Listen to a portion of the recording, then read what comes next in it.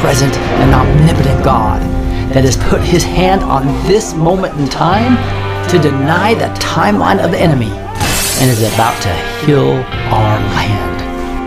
I believe that all the world religions tell you that to get to heaven you have to earn your way to heaven with your works. But only Christianity teaches that it's by faith alone. And for me to get to heaven, it's 100% Jesus and 0% me. And for you to get to heaven, it's 100% Jesus and 0% you. I believe that Satan wants you to live in fear, so he can feed off your fear. But that God has raised up an army of God, his remnant, his red-pilled Christian patriots that will help defeat Satan and the New World Order because of our faith. I believe that Satan incited the Jews to scream, "Crucify him! Crucify him!" And it totally backfired when Jesus said, "Forgive them, as they do not know what they do." I believe Jesus' death on the cross was a complete victory over Satan, and that his victory allows all of your past, present, and future sins to be forgiven, so that you can live the abundant life. And I believe in the power of one person working as a team with other Christian patriots can have massive impact in reversing this ungodly culture. And I believe that when I'm preparing to teach something, I end up forcing myself to learn it more deeply, and I get blessed from what I learn. Therefore, I'm blessed to teach. And I believe that God has called me to empower Christian patriots with truth. And that's why I invite you to join us at blessedtoteach.com. That's blessed with the number 2, teach.com. God bless you, and I hope you'll join me and all the Blessed to Teach patriots. And let's see what God is doing today.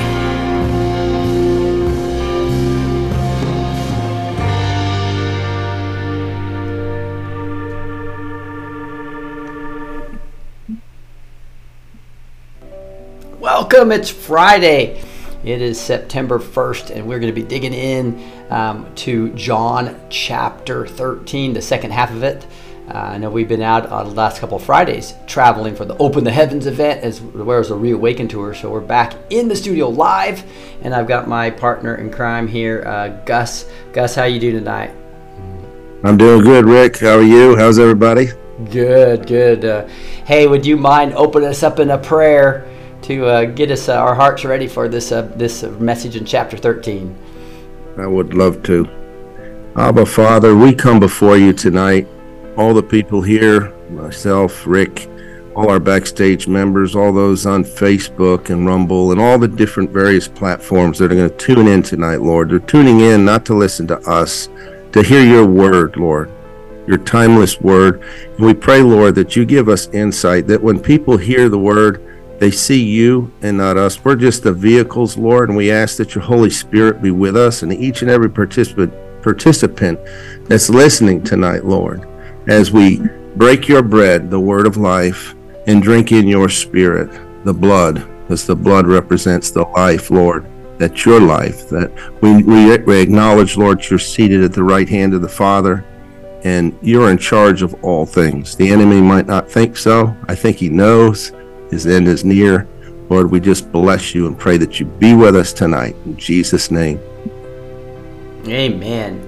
All right, we're going to start with some music. We always like to worship. We're going to get into the word detail, but we want to worship first and get our hearts right. I think that's a great way to learn the word, is when we just have the Holy Spirit power come on us. And we're going to start with this beautiful song, The Goodness of God.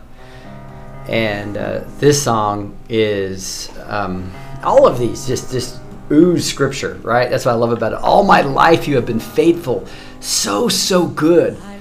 I will sing of the goodness of God. Exodus 15:2 says, the Lord is my strength and my song. He has become my salvation. This is my God. I will praise and exalt him. That's Exodus 15:2. Another part of the song talks about, I love you, Lord, for your mercy never fails me. And right into Lamentations says, the steadfast love of the Lord never ceases. His mercies never come to an end. Hallelujah. We're going to be singing.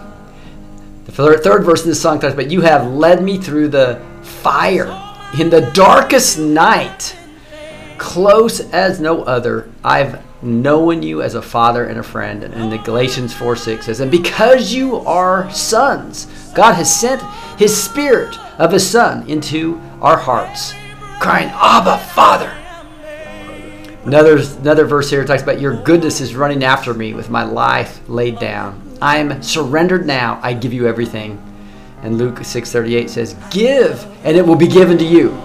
Good measure, running over, for with the rescue you use it, it will be measured back to you. Luke 5:13. It's measured back to you. He is good. He's a good, good God, isn't he? Let's worship him.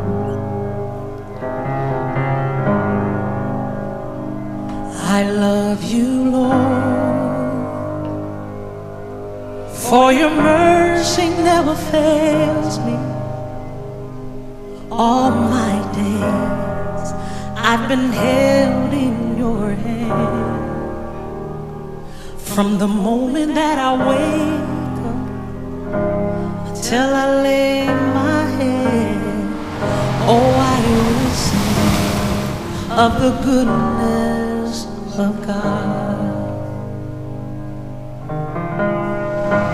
'Cause all my life you have been faithful.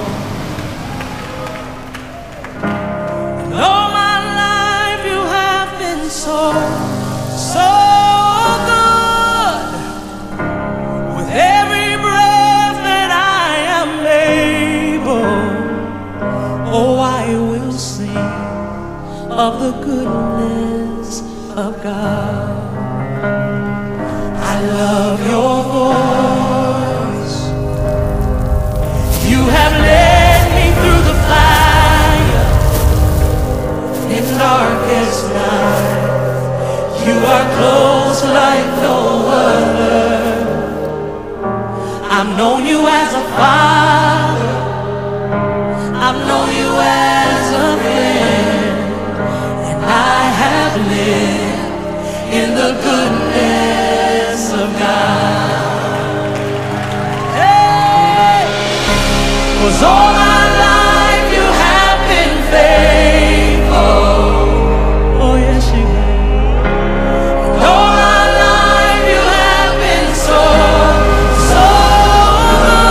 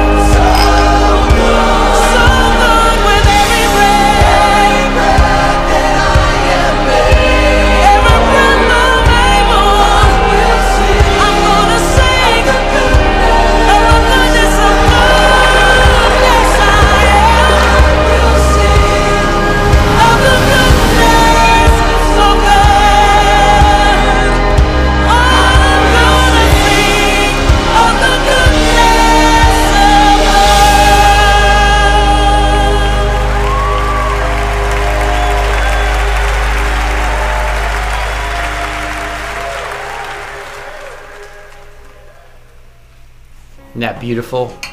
Wow. Gosh, It would you mind reading these verses? Yeah, I wouldn't mind at all. Now, now I have resurrection power living inside of me. Hallelujah. Ooh, Jesus, you have given us freedom. And John 14:12 says, truly, truly, I say to you, whoever believes in me will also do the works that I do, and greater works than these, because I'm going on to my Father. That's powerful, folks. That's what we're called to be. We're called to be mimics, to mimic Jesus Christ. No longer bound by sin and darkness, living in the light of your goodness. Those who belong to Christ Jesus have crucified the flesh with the passions and desires. That's Galatians 5:24. And Jesus spoke to them, saying, I am the light of the world. Whoever follows me will never walk in darkness, but will have the light of life. That's John 8:12. And the third verse we want to highlight is, your Holy Spirit lives in me, and I have been redeemed. The new has come. Amen. In him you also, when you heard the word, the gospel of your salvation, and believed in him. Key factor, folks, you got to believe. We're sealed with the promised Holy Spirit. That's Ephesians 1:13. And Christ redeemed us from the curse of the law. Oops, sorry about that. Go It's the ahead. tail end of You that. finish it. Yeah, redeemed us from the curse of the law, becoming a curse for us. And that's Galatians 3:13. Praise the Lord. Praise God. Praise He's the so Lord. good. Amen. Resurrection Power. I think Gus's number one song. I love this song. You called me from the grave by name. You called me out of all my shame. I see the old is passed away. The new has come. Now I have resurrection power living on the inside, Jesus. You have given us freedom. No longer bound by sin and darkness, living in the light of your goodness. You have given us freedom.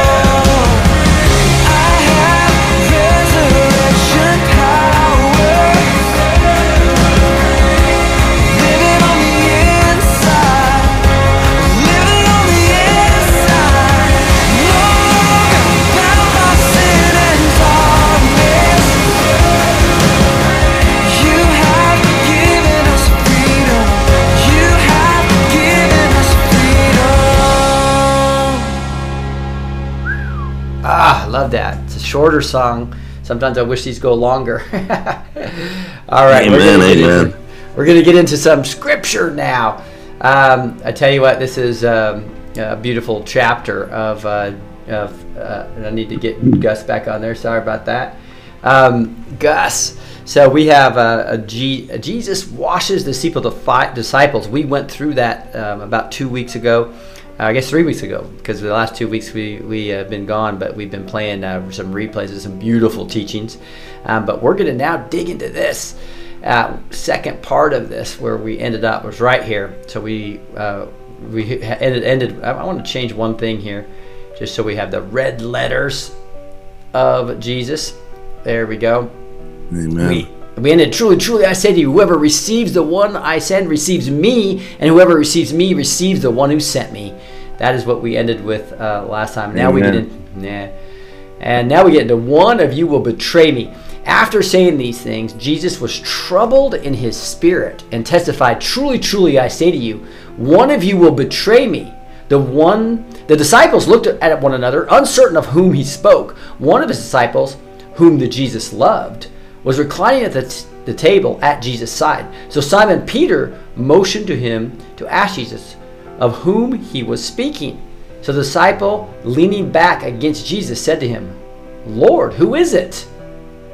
So right before he answers that, let's dig into this a little bit first too, Gus. Any thoughts on that?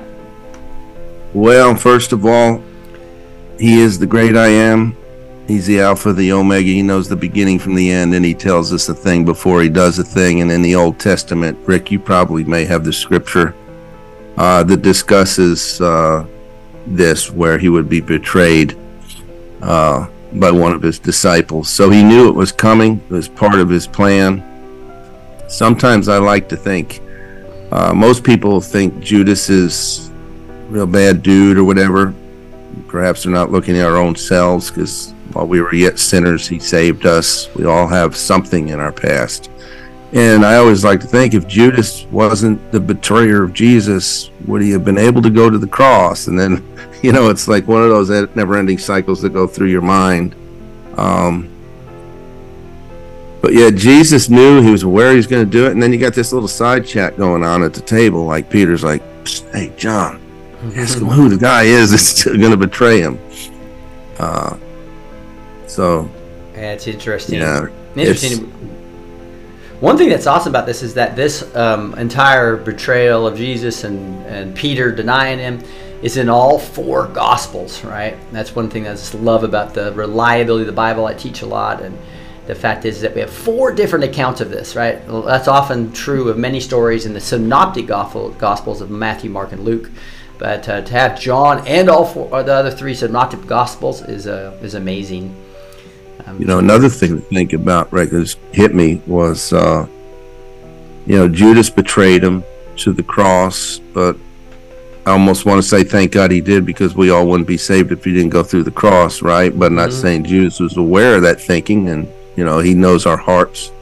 The word is a discerner of our hearts, our minds, and the intents of our heart. But the difference between Judas and Peter just hit me. Peter betrayed him 3 times. But yet he didn't commit suicide, and Jesus came back and forgave him. And I often wonder if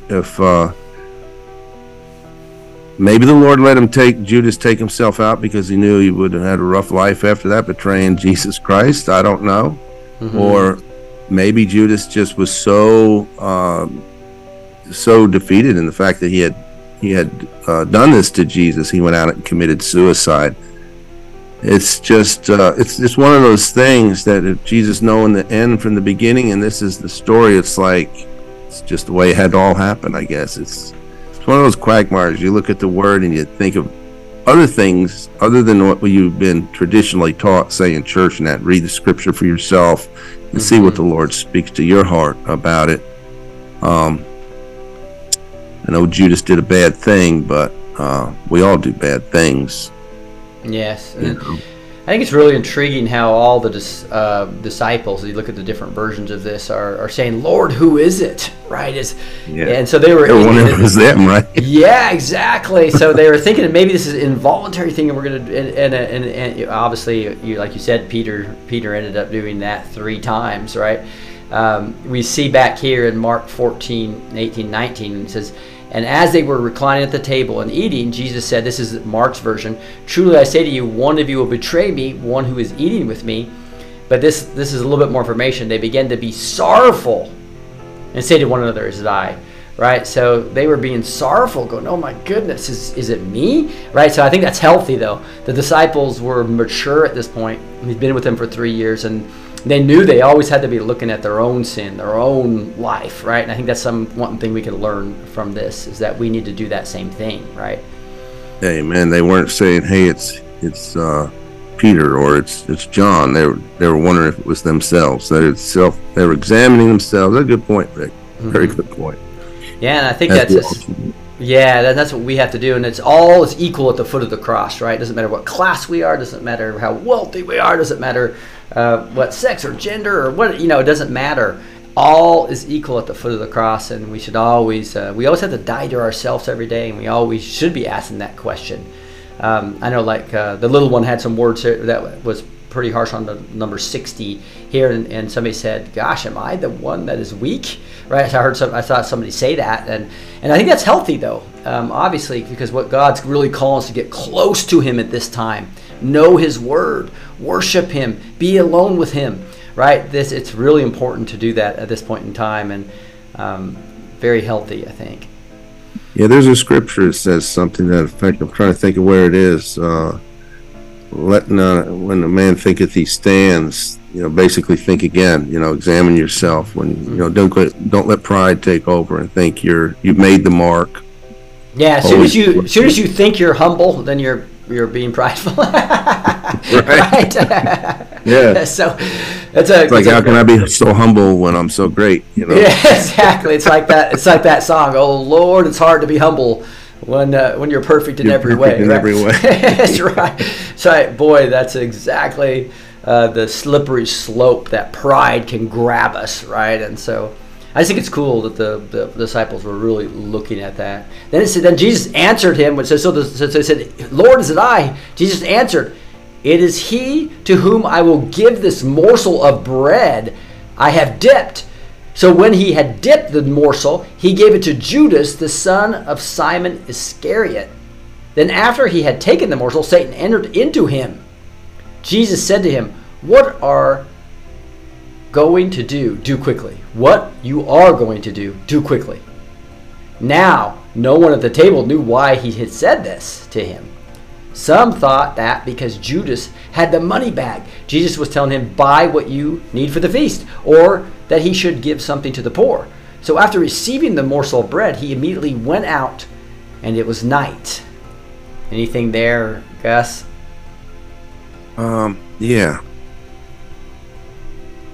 Jesus, like I say, he knew it was going to happen. He was identifying who it was without saying who it was. Mm-hmm. But he's handing the morsel of bread to him. And when Jesus said, "What you are going to do quickly," I don't believe he was saying that to Judas Iscariot himself. He was saying to the spirit that entered him. Mm-hmm. Right? Because we're not wrestling with flesh and blood.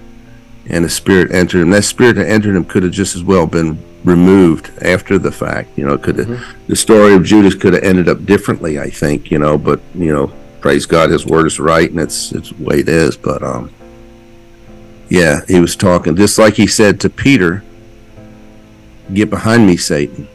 It's like if you said something that I identified as the enemy speaking through you, just imagine me saying to you, Rick, "Get behind me, Satan." You probably get offended, but it's the spirits.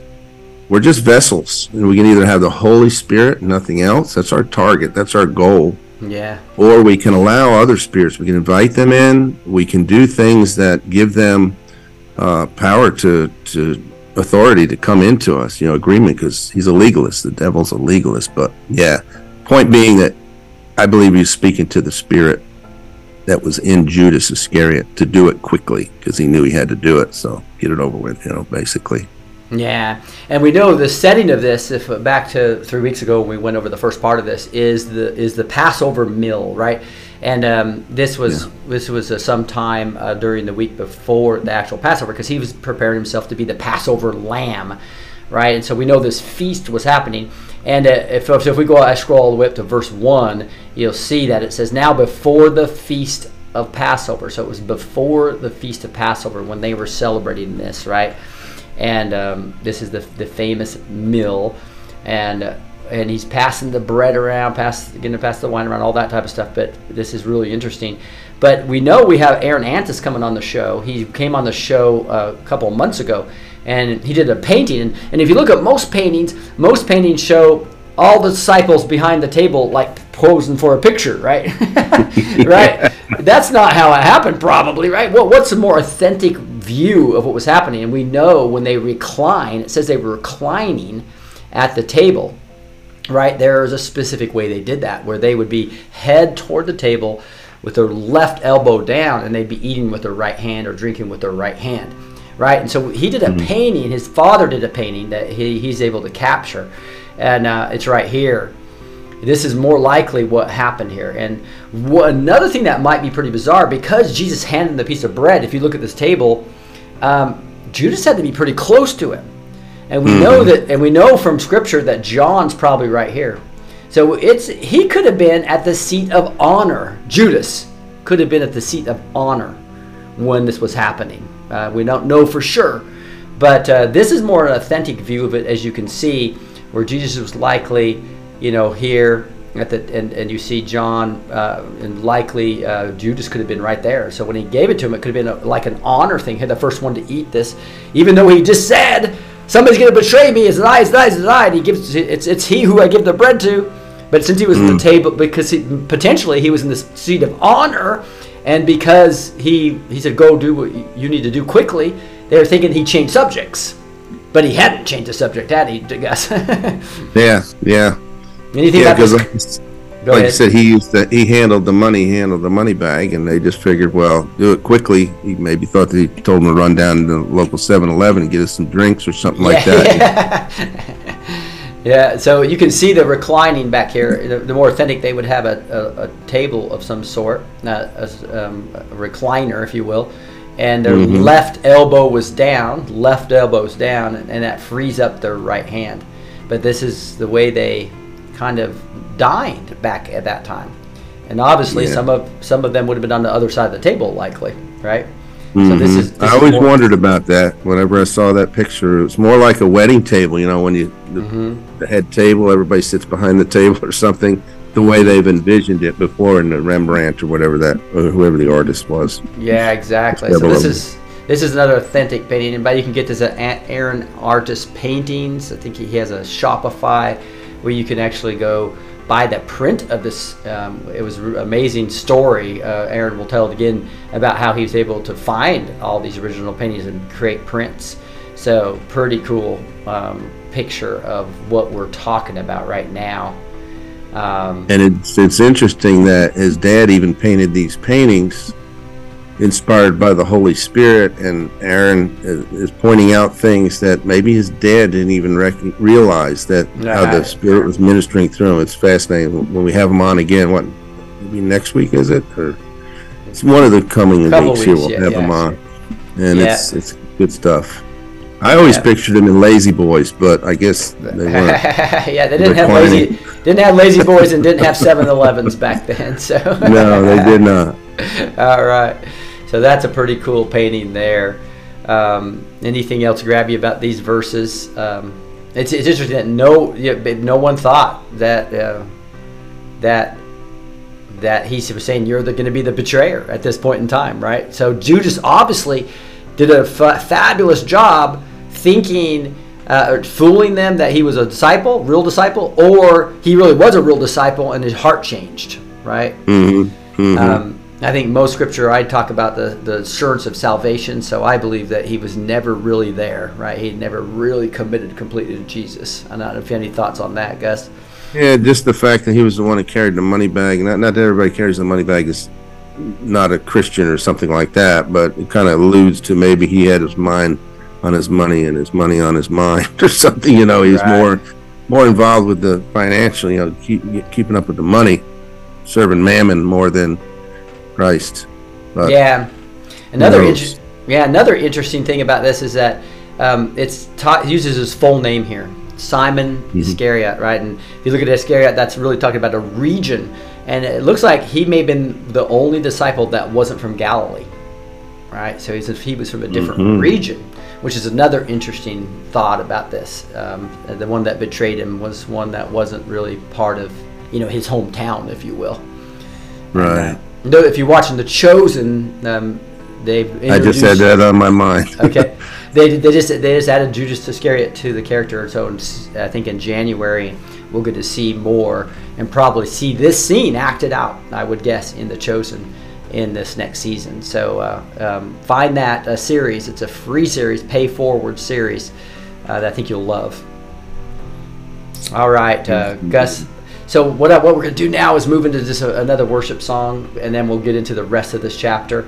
But that's one thing I just love about this is just getting that Holy Spirit in us and worshiping while we're learning the Word. So let's talk about how amazing God is. Here's Amazing Grace. What do you think about volleying on this? I'll read the verse and you read the scripture, or vice versa. Sure. Go ahead.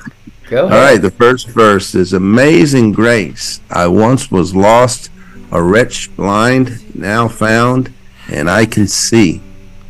What say you, Rick? Yes, those scriptures. Ephesians 2:1-2, and you were dead in trespasses, sin in which you once walked. But then we have seen his glory as of the only Son from the Father, full of grace and truth. John 1:14.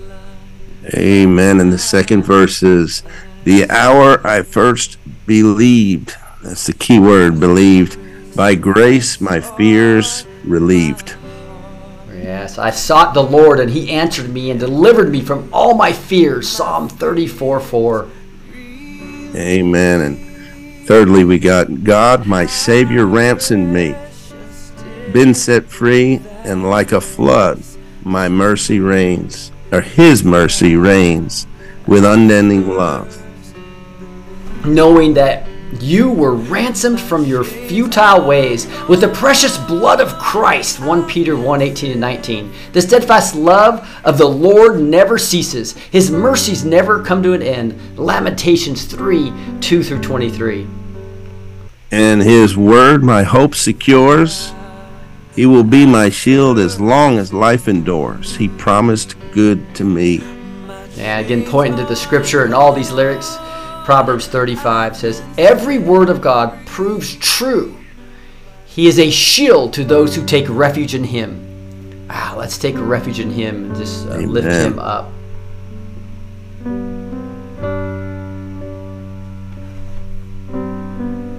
I really love this song too. Amazing grace, how sweet the sound that saved a wretch like me. I once was lost, but now I'm found. Was blind, but now I see. 'Twas grace that taught my heart to fear, and grace my fears relieved. How precious did that grace appear the hour I first believed. My chains are gone, I've been set free. My God, my Savior has ransomed me. And like a flood, his mercy reigns, unending love. Amazing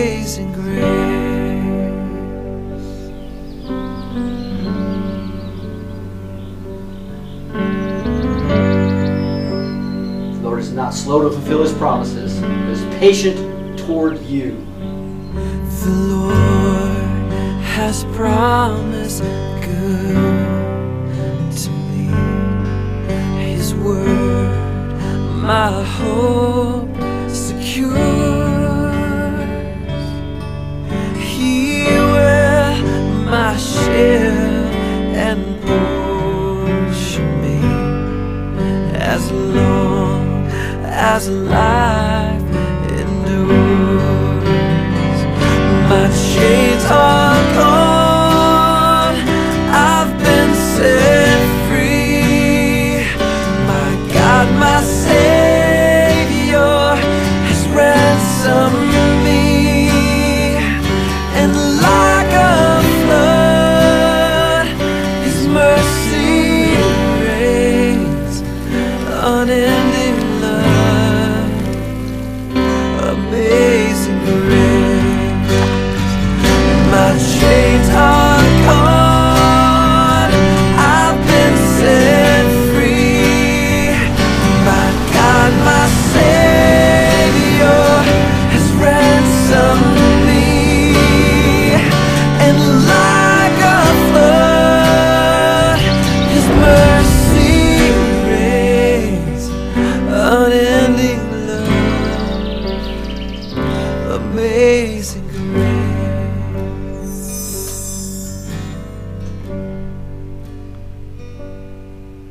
The earth shall soon dissolve like snow. The sun forbear to shine, but God who called me here below will be forever mine, will be forever mine. You are forever mine. Oof, I just love that. Sneak into one more song here. Oceans where feet may fail. Amen. I'll do the verse and you can do the lyrics here. When oceans rise, I will call upon your name. Keep my eyes above the waves. Amen. And James 1:2-4 says, count it all joy when you meet trials in various kinds. The testing of your faith produces steadfastness, that you may be perfect, complete, lacking in nothing. Second verse this song talks about is, your sovereign hand will be my guide. Where my feet may fail and fear surrounds me, faith may be stronger in the presence of my Savior. Amen. It always is, right? When you pass through the waters, I will be with you. He was with them in the Red Sea. Or when we go through those trials like waters that flood us, right? Yes. And through the rivers, they shall not overwhelm you. When you walk through the fire, you shall not be burned, and the flame shall not consume you. That's Isaiah 43, verse 2. Beautiful. Spirit, lead me where my trust is without borders. Let me walk upon the waters wherever you call me. Lord, command me to come to you on the water. When Peter saw the wind, he was afraid and cried out, Lord, save me. Jesus reached out his hand. Matthew 14:28b and 31a. Praise God. Yes. So this is a time we can just worship Him to oceans, even if your feet will fail. He's there for you. You call me out upon the waters, the great unknown, where feet may fail, and there I find you in the mystery, in oceans deep, my faith will stand, and I will call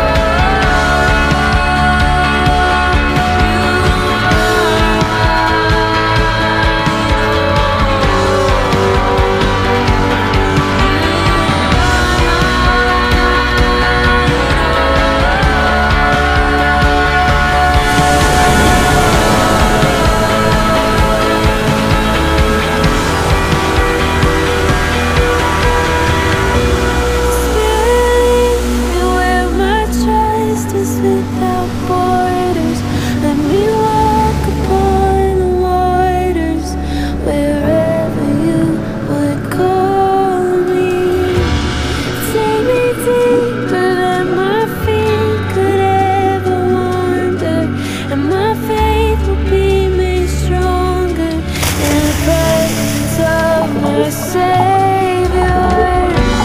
Spirit, lead me where my trust is without borders. Let me walk upon the waters wherever you would call me. Take me deeper than my feet could ever wander, and my faith will be made stronger in the presence of my Savior. Spirit, lead me where my trust is without borders. Let me walk upon the waters wherever you would call me. Take me deeper than my feet could ever wander, and my faith will be made stronger in the presence of my Savior.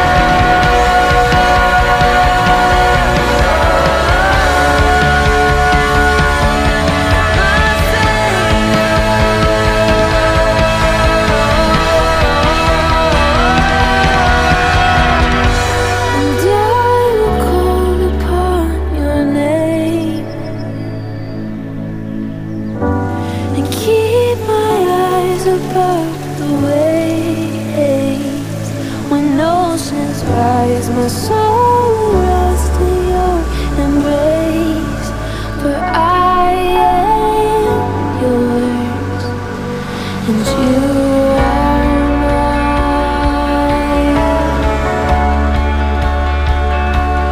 You are mine. You are.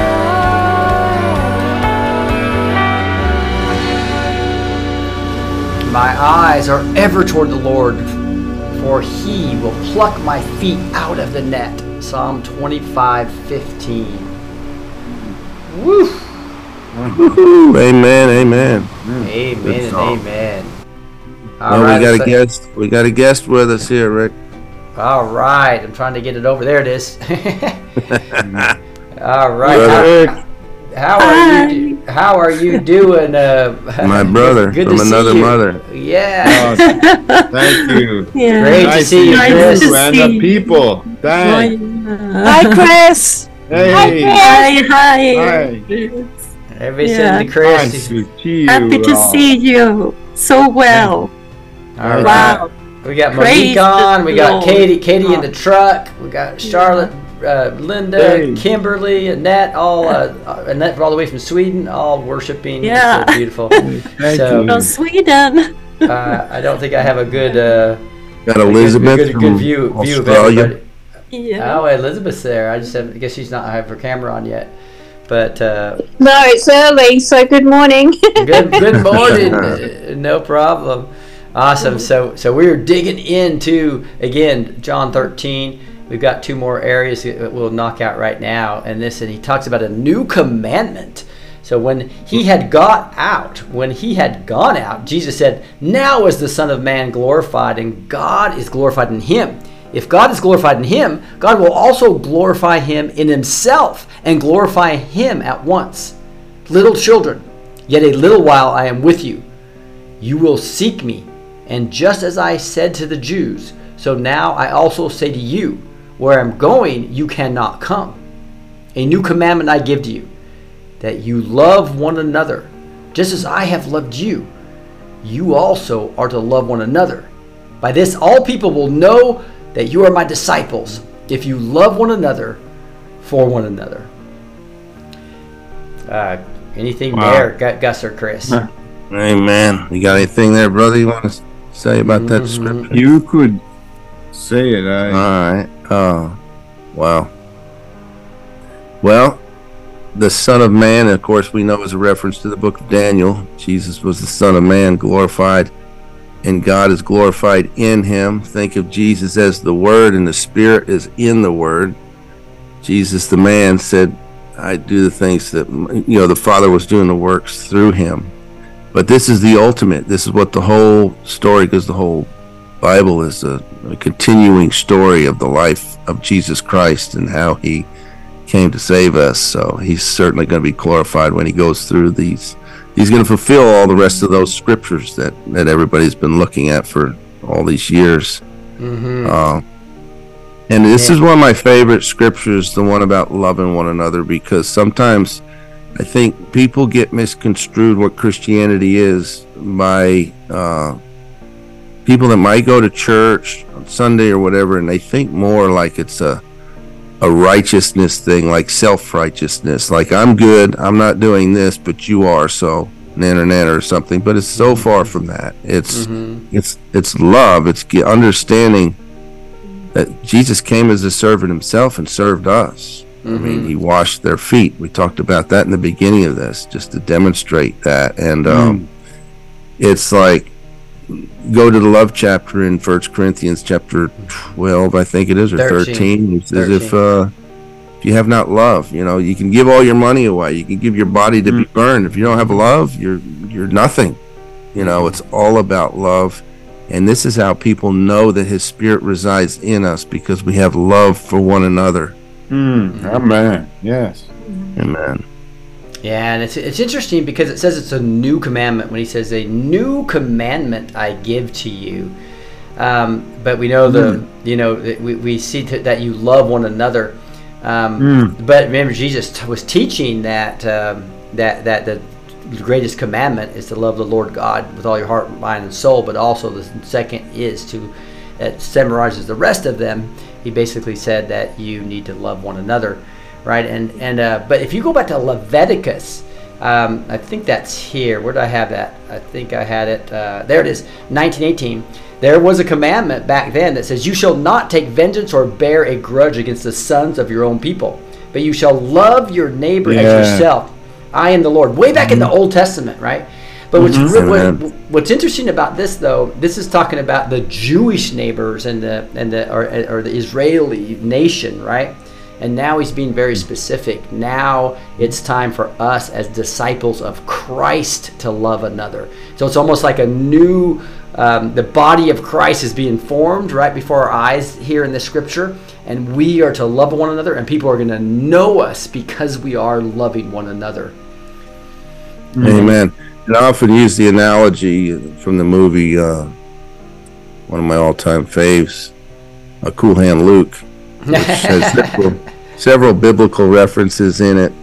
And he came because basically saying what we have here is a failure to communicate.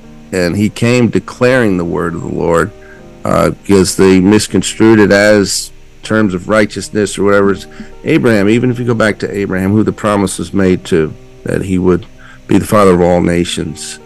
It wasn't his good works that made him righteous. It was his belief in the word of God. So it's not our good deeds, but our belief in God. And if we believe in God, we'll do the things out of our heart, that what we believe. Yes. Yeah. So, yeah. One thing I missed. It'll come back to me.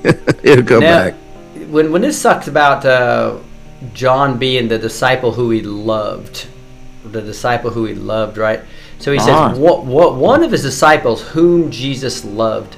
That's an interesting. I forgot to talk about this. I just noticed that when I was hitting these other scriptures. Because obviously Jesus loved all his disciples, I would guess, right? Even Judas, probably, right?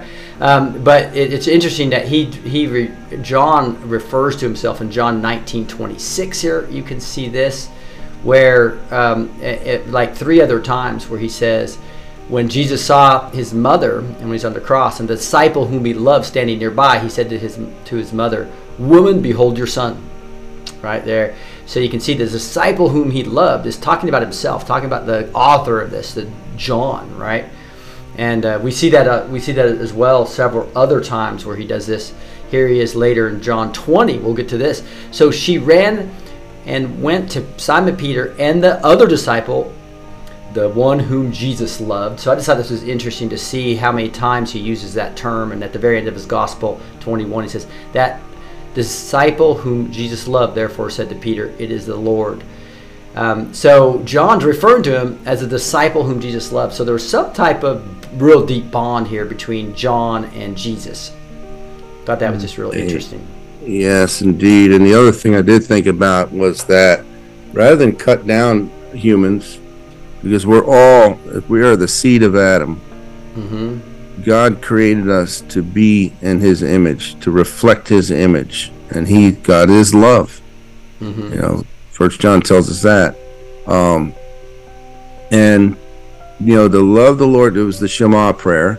Love the Lord God with all your heart, mind, soul, and strength. And then he says in another place, love your neighbor as yourself. Mm-hmm. You think if we're all one in Christ, your neighbor's one with you. So love, you're one in Christ. When you keep, if it's anything else, it's division, darkness, and death. You know, but we all need to love, one in love, in life, in Christ. Yeah. So that's why it's important for us to encourage each other, because if we're sitting there downing someone else, we should rather pray for them, encourage them, bring them back to the fold, you know, or work toward that rather than cut people down. So the whole thing's based on love. The whole life is either love or darkness. You're either one with all in love, in the love of the Lord, or you're divided and you're off in darkness somewhere, standing alone or with a bunch of people that don't think like you do, because we either all think the same thing or we all think different things, you know? Yeah, and it is interesting that, you know, you see this depiction of Aaron Antis' dad that did this, where they're reclining at the table, and when he says this part, Judas is gone, right? So his betrayer's gone. So he's saying it to the 11 disciples, right, at this point in time before Matthias is added later.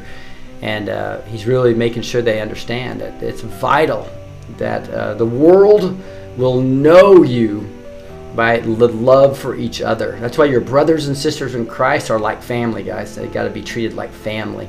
Even if they're different, even if they bug you, right, you've got to treat them like family. Right. And all the scriptures, think about all the 10 commandments.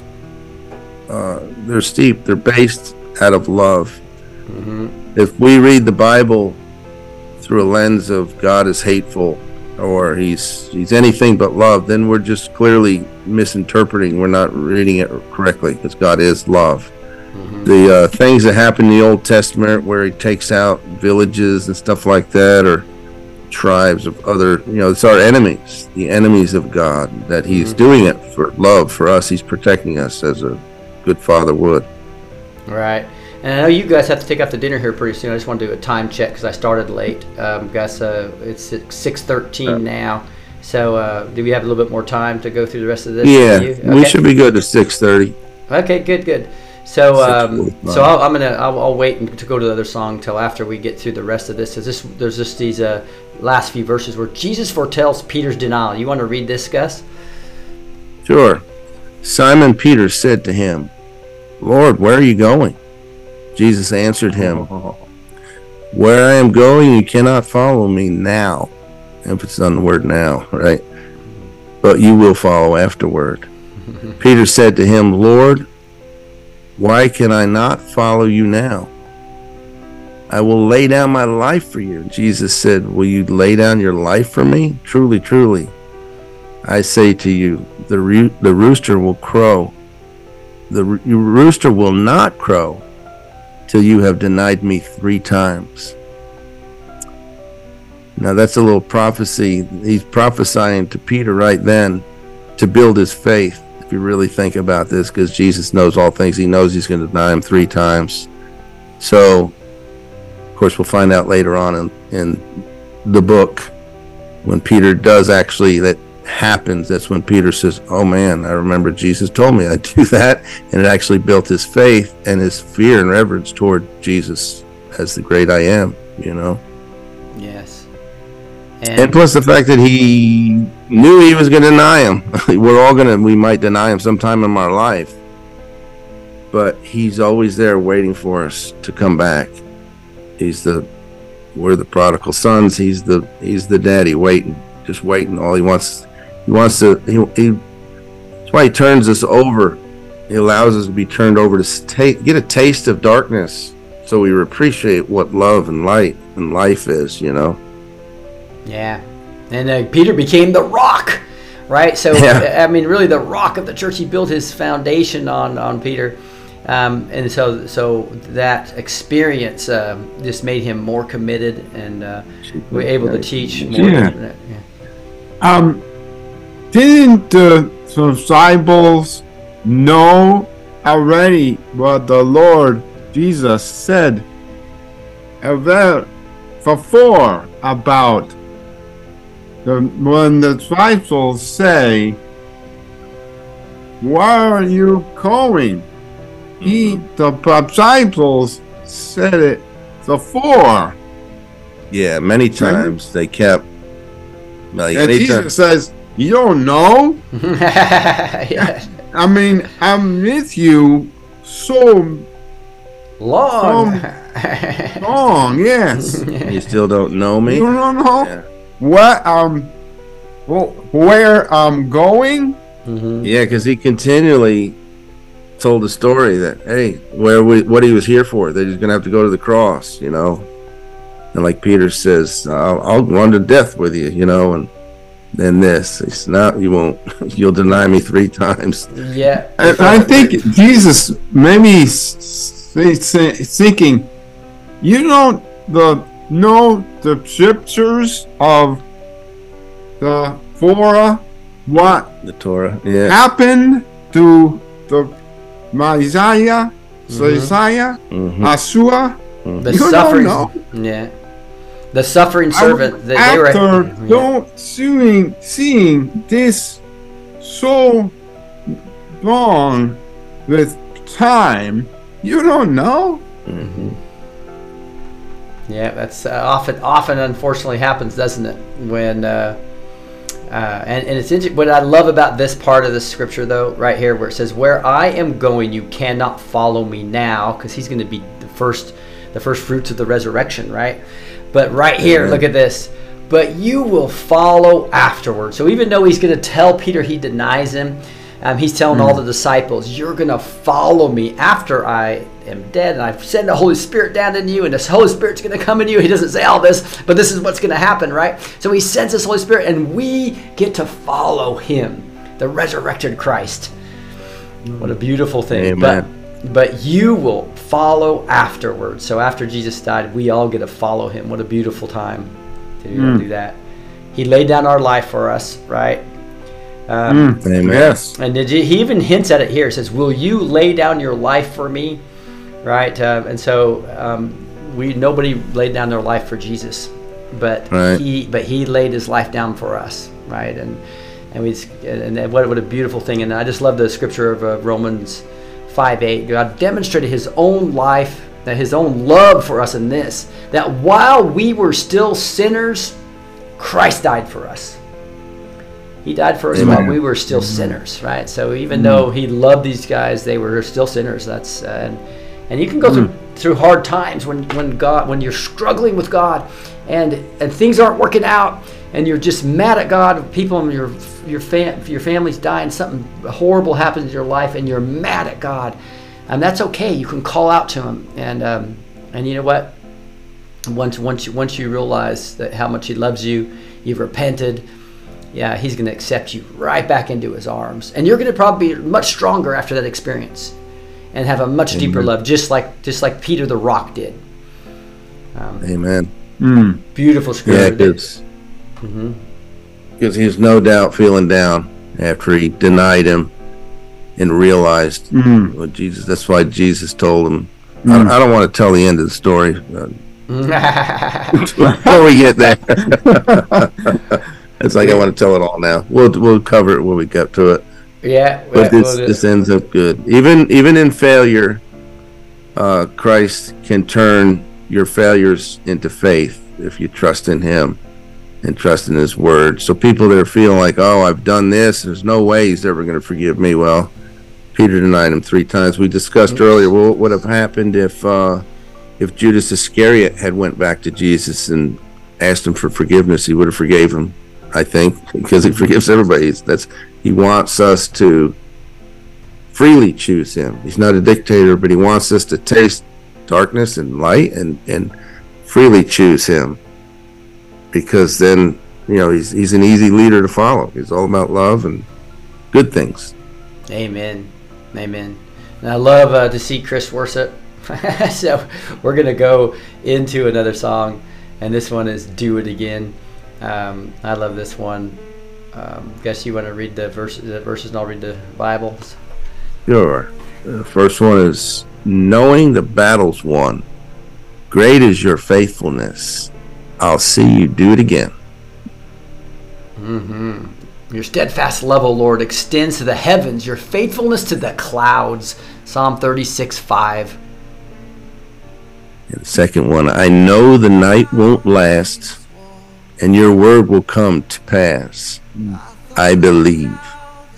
Jesus spoke to them, saying, I am the light of the world. Whoever follows me will not walk in darkness. John 8:12. Amen, amen. You moved the mountains. You made a way where there was no way. He's a way maker. So Matthew 17:20 talks about, for truly I say to you, if you have faith like a grain of a mustard seed, nothing will be impossible for you. And John 14:6 says, I am the way, the truth, and the life. No one comes to the Father except through me. Wow, he's our Savior. Yeah. Amen. Now the question is done. This question. Amen. Here we go. We're going to worship to this beautiful song. Do it again. Walking around these walls, I thought by now they'd fall, but you have never failed me yet.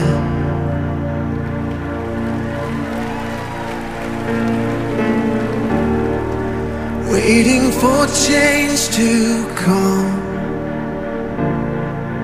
knowing the battle's won, for you have never failed me yet.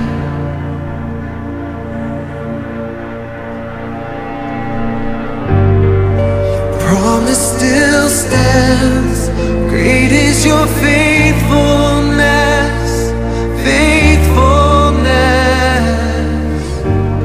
I'm still in your hands, this is my confidence, you've never failed me yet.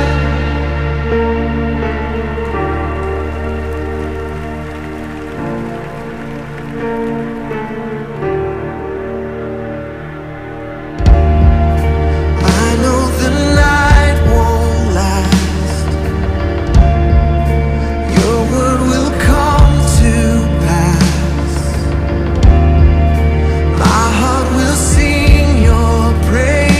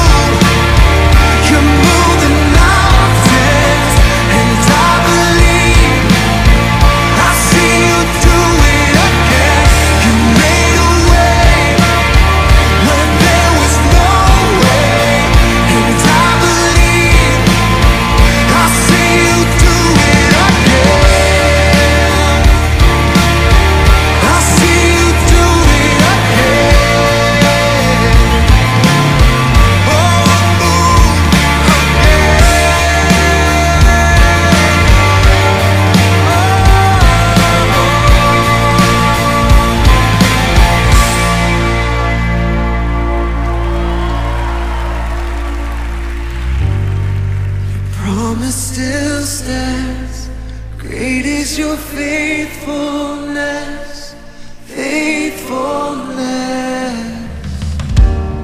I'm still in your hands. This is my confidence. You never fail. Your promise still stands.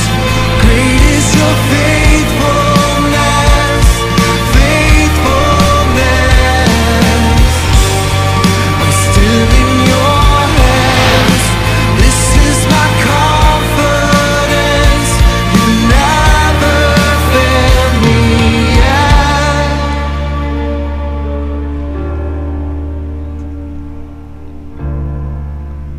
Oh, you've never failed me yet. And I never will forget. You've never failed me yet. And I never will forget. Whew, some beautiful music. I just love this worship music. We'll finish up with House of the Lord later. I know we've got Gus and I got Kimberly there, but We probably go another 15, I think. oh, you can. Awesome. Yeah. So I was gonna wrap her up with some final thoughts on the verses, and then we'll end with House of the Whatever. House. Then we'll end with House of the Lord, right? Chris said it's all right, whatever. He said he's having a good time with the worship. He loves to worship the Lord.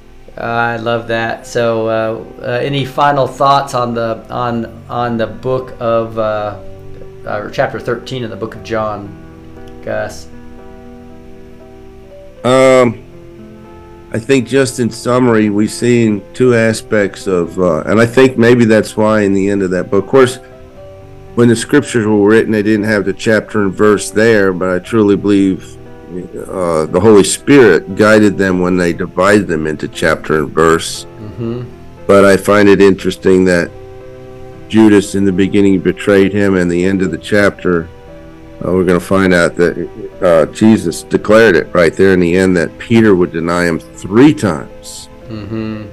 One guy lost hope, lost faith and belief in the word itself, because Jesus is not just a man, he's the word made flesh. One guy didn't rest in the scriptures, and he went out and committed suicide.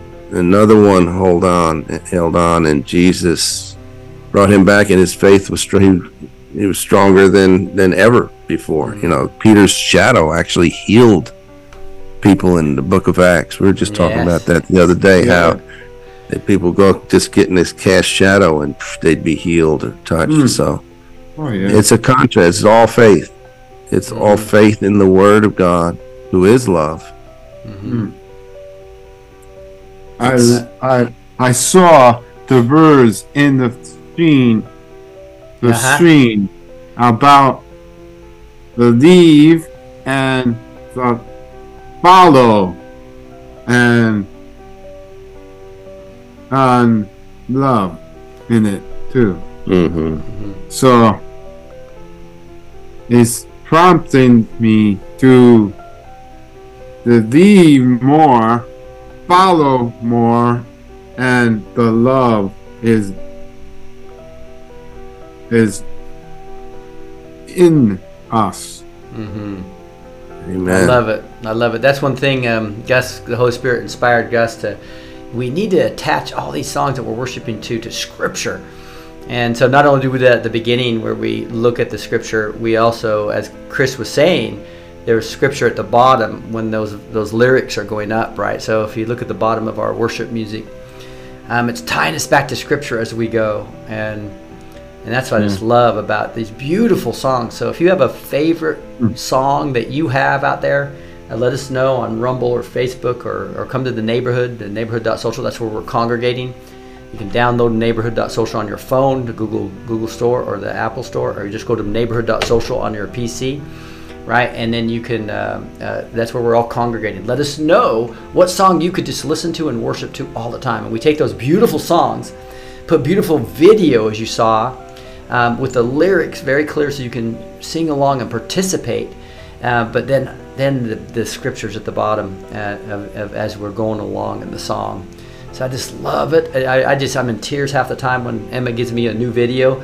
I just love this, and it's a beautiful part of this ministry. Go ahead, Gus. Yeah, I was just thinking it's just as much like the QE Strong patches, right? With the sensories, you're working all the senses. You're seeing the word, you're reading the word, you're digesting it. You're hearing beautiful, saying it. You're hearing it. You're singing it to the Lord, because the Lord inhabits the praises of His people. So it's wonderful, and plus you got the images behind to really kind of hit your heart, and just it's like they all tell a story as you go through, and it's awesome. Yeah, if we have a little bit of time, I'm going to go ahead and do something that most people would not do when they're teaching this, right?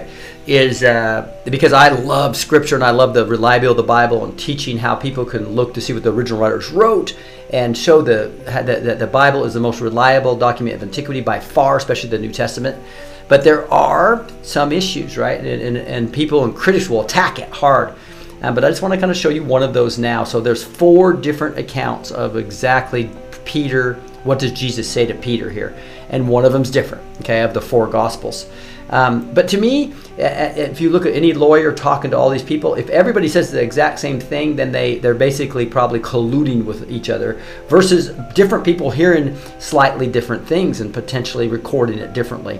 Also, scribes who did the really good job, better than any document antiquity by far, had to copy these because we don't have the original documents of any document antiquity, right?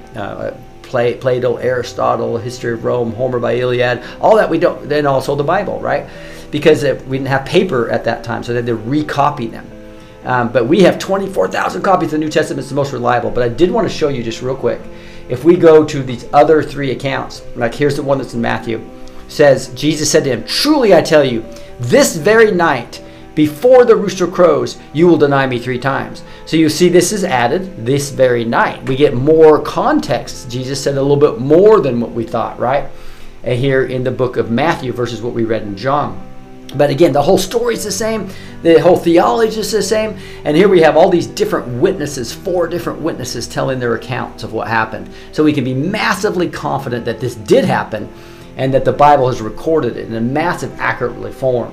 But there is one here in Mark that says something that I believe a scribe either made an error, or the person that wrote Mark from the beginning probably made an error. So these are the things that critics attack that you need to be able to defend with understanding textual criticism. That's why I have the whole course on the Impactor for Truth on the training tab of blessed2teach.com. So if you want to really get trained good about defending the Bible, bonding with friends, red pilling friends, that whole course, Impactor for Truth, is on the training tab of blessed2teach.com. That's blessed with the number 2 teach.com. But you can see here, truly I tell you, this very night before the rooster crows twice, you will deny me 3 times. So this twice word is what critics will attack heavily, right? Because on the other version, the other testimony of Luke says what the other 3 do.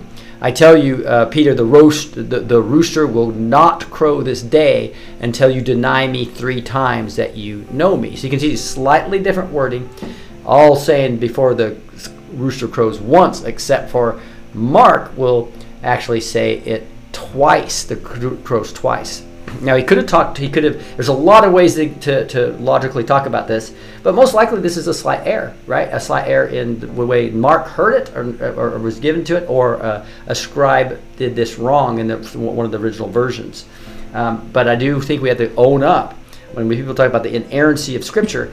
I really think it's the most. I don't like to talk about that word. I like to say the Bible is the most reliable document of antiquity ever, by far. Nothing comes close, right? So it doesn't matter if there's slight differences like this, right? But there's 4 different accounts giving us absolute confidence that this happened, and you can trust the Bible.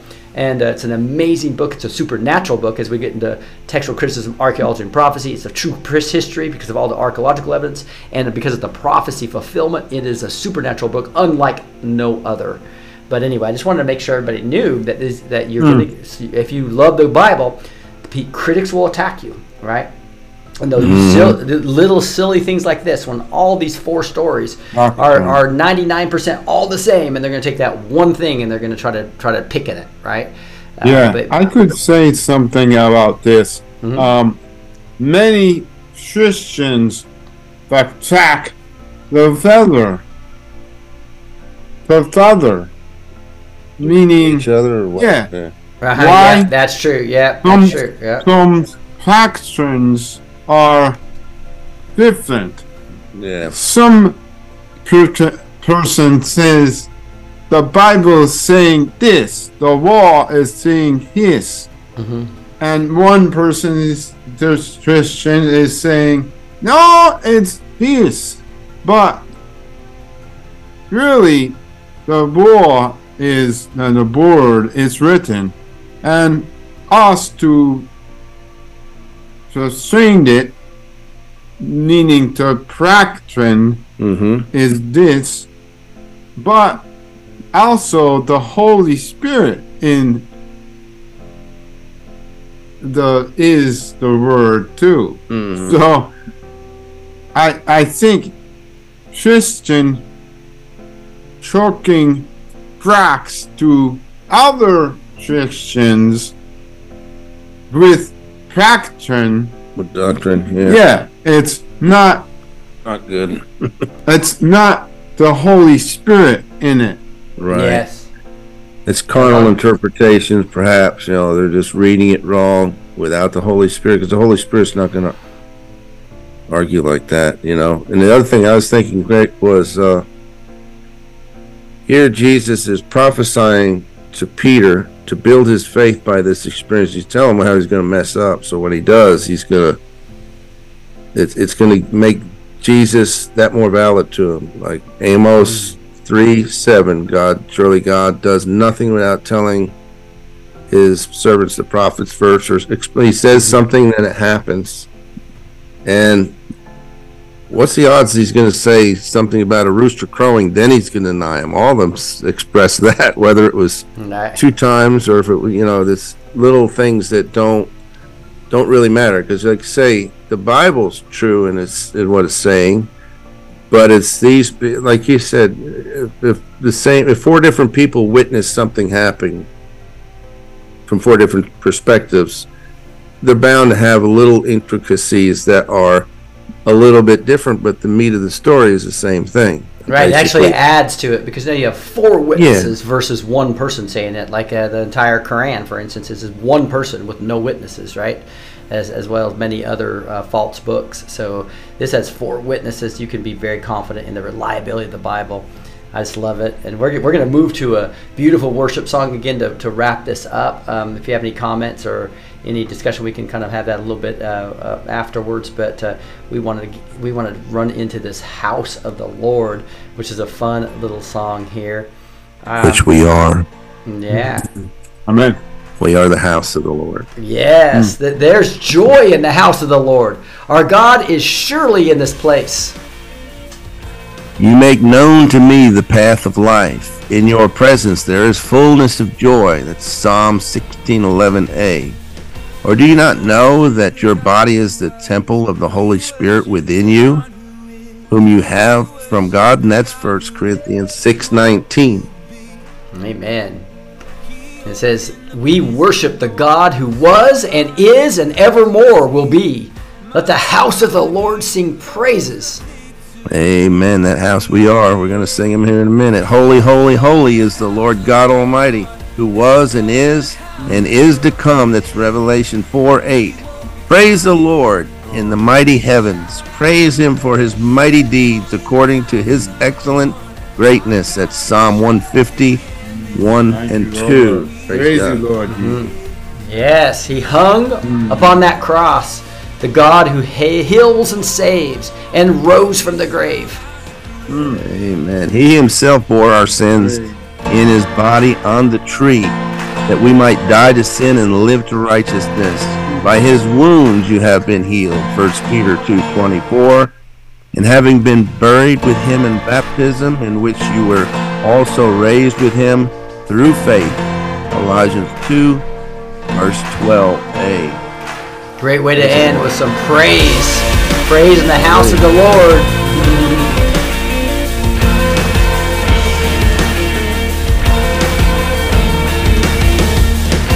We worship the God who was. We worship the God who is. We worship the God who evermore will be. He opened the prison doors. He parted the raging sea. My God, He holds the victory. Yeah. There's joy in the house of the Lord. There's joy in the house of the Lord today. And we won't be quiet. We shout out Your praise. There's joy in the house of the Lord. Our God is surely in this place. And we won't be quiet. We shout out Your praise. We shout out Your praise. We sing to the God who heals. We sing to the God who saves. We sing to the God who always makes a way. 'Cause He hung up on that cross, then He rose up from that grave. My God is still rolling stones away. There's joy in the house of the Lord. There's joy in the house of the Lord today. And we won't be quiet. We shout out Your praise. There's joy in the house of the Lord. Our God is surely in this place. And we won't be quiet. We shout out Your praise. We were the beggars, now we're royalty. We were the prisoners, now we're running free. We are forgiven, accepted, redeemed by His grace. Let the house of the Lord sing praise. 'Cause we were the beggars, now we're royalty. We were the prisoners, now we're running free. We are forgiven, accepted, redeemed by His grace. Let the house of the Lord sing praise. There's joy in the house. There is joy in this house. There's joy in the house of the Lord today. And we won't be quiet. We're gonna shout out Your praise. There's joy in the house. There is joy. There is joy. Surely in this place. And we won't be quiet. We're gonna shout out Your praise. There's joy in the house of the Lord. There's joy in the house of the Lord today. We won't be quiet. We're gonna shout out Your praise. There is joy. There is joy. Surely in this place. We won't be quiet. We shout out Your praise. We shout out Your praise. There is joy in this house. There is joy in this house today. Shout praises to the Lord. Shout out Your praise. We shout out Your praise. So you almost consider yourselves dead to sin and alive in God in Christ Jesus. Romans 6:11. Woo! I tell you what, we could keep on going forever, but just wanted to let you guys know we love you, and we're going to continue to pour into Scripture. This was chapter 13. Remember that last part where they'll know us by the love for each other. Yeah. Anything else, Gus or Chris? Well, just throw emphasis on that love for each other. They don't know us by us actually carrying our Bible around or dressing a certain way or looking like. It's actually our love for one another. So, and we're all Amen. called to be image-bearing humans. So why mock or make fun of another image-bearing Christian? Rather lift them up, love them, pray for them, Yeah. If the whole world does that, then Jesus is returning. That's what he's waiting for us to come alive in him, in his word. Amen. Amen. Revival. Christopher, anything? I think following your words about love is revival to Revival. our people in the world. Revival through Holy Spirit and the good truths of Jesus. Amen. His vision. He's Amen. risen. It's so awesome. For those of you who don't know, that's Chris Wagner, Amanda Grace's husband, who is doing so great, recovering from his brain surgery. And you can communicate so well now. We appreciate you, Chris, so much. Appreciate you, Gus. I know you guys are in. You're visiting Robin Bullock's church, right, for a big baptismal celebration tomorrow, right? Yes, right. Yes, I'm sir. persuaded of other prophet coming. Timothy Dixon's going to be here with us. Oh yes. All right. Power. You're going to have Amanda Grace, Timothy Dixon, and Robin Bullock all in the same place. That's going to be awesome. That it is. I am so jealous. So they're come on over and join us. So they're in Alabama. What city is Robin Bullock's church in again? Warrior, Alabama. Yeah.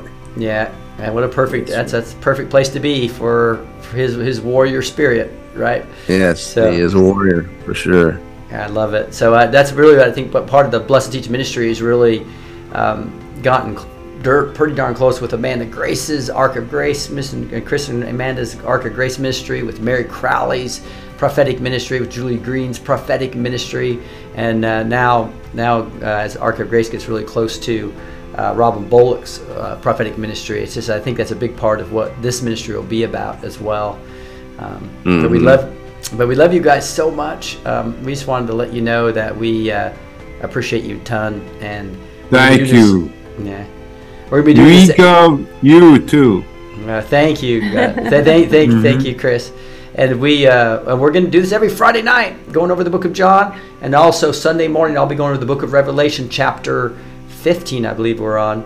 And so, no, 16. We did 15 on Thursday.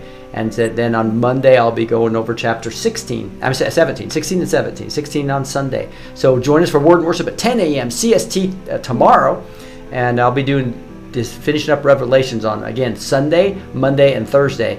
And then every Friday, we'll be going over the book of John with Gus. And when Chris can make it, it'll be awesome. We love you guys so much. If everybody backstage wouldn't mind unmuting and saying goodbye, I appreciate it. Bye, guys. Bye. guys. Love you guys. Bye. Love you guys. Bless. Good night. Good night. Shalom, shalom. God bless you. Bye, guys. Bye, Monique. Welcome, Monique. Bye. Welcome, Monique. Thanks for Amanda. Yeah, stay in faith, not fear. Remember, live by faith and not sight. Love you guys. Amen. See you next time. Bye-bye. Amen.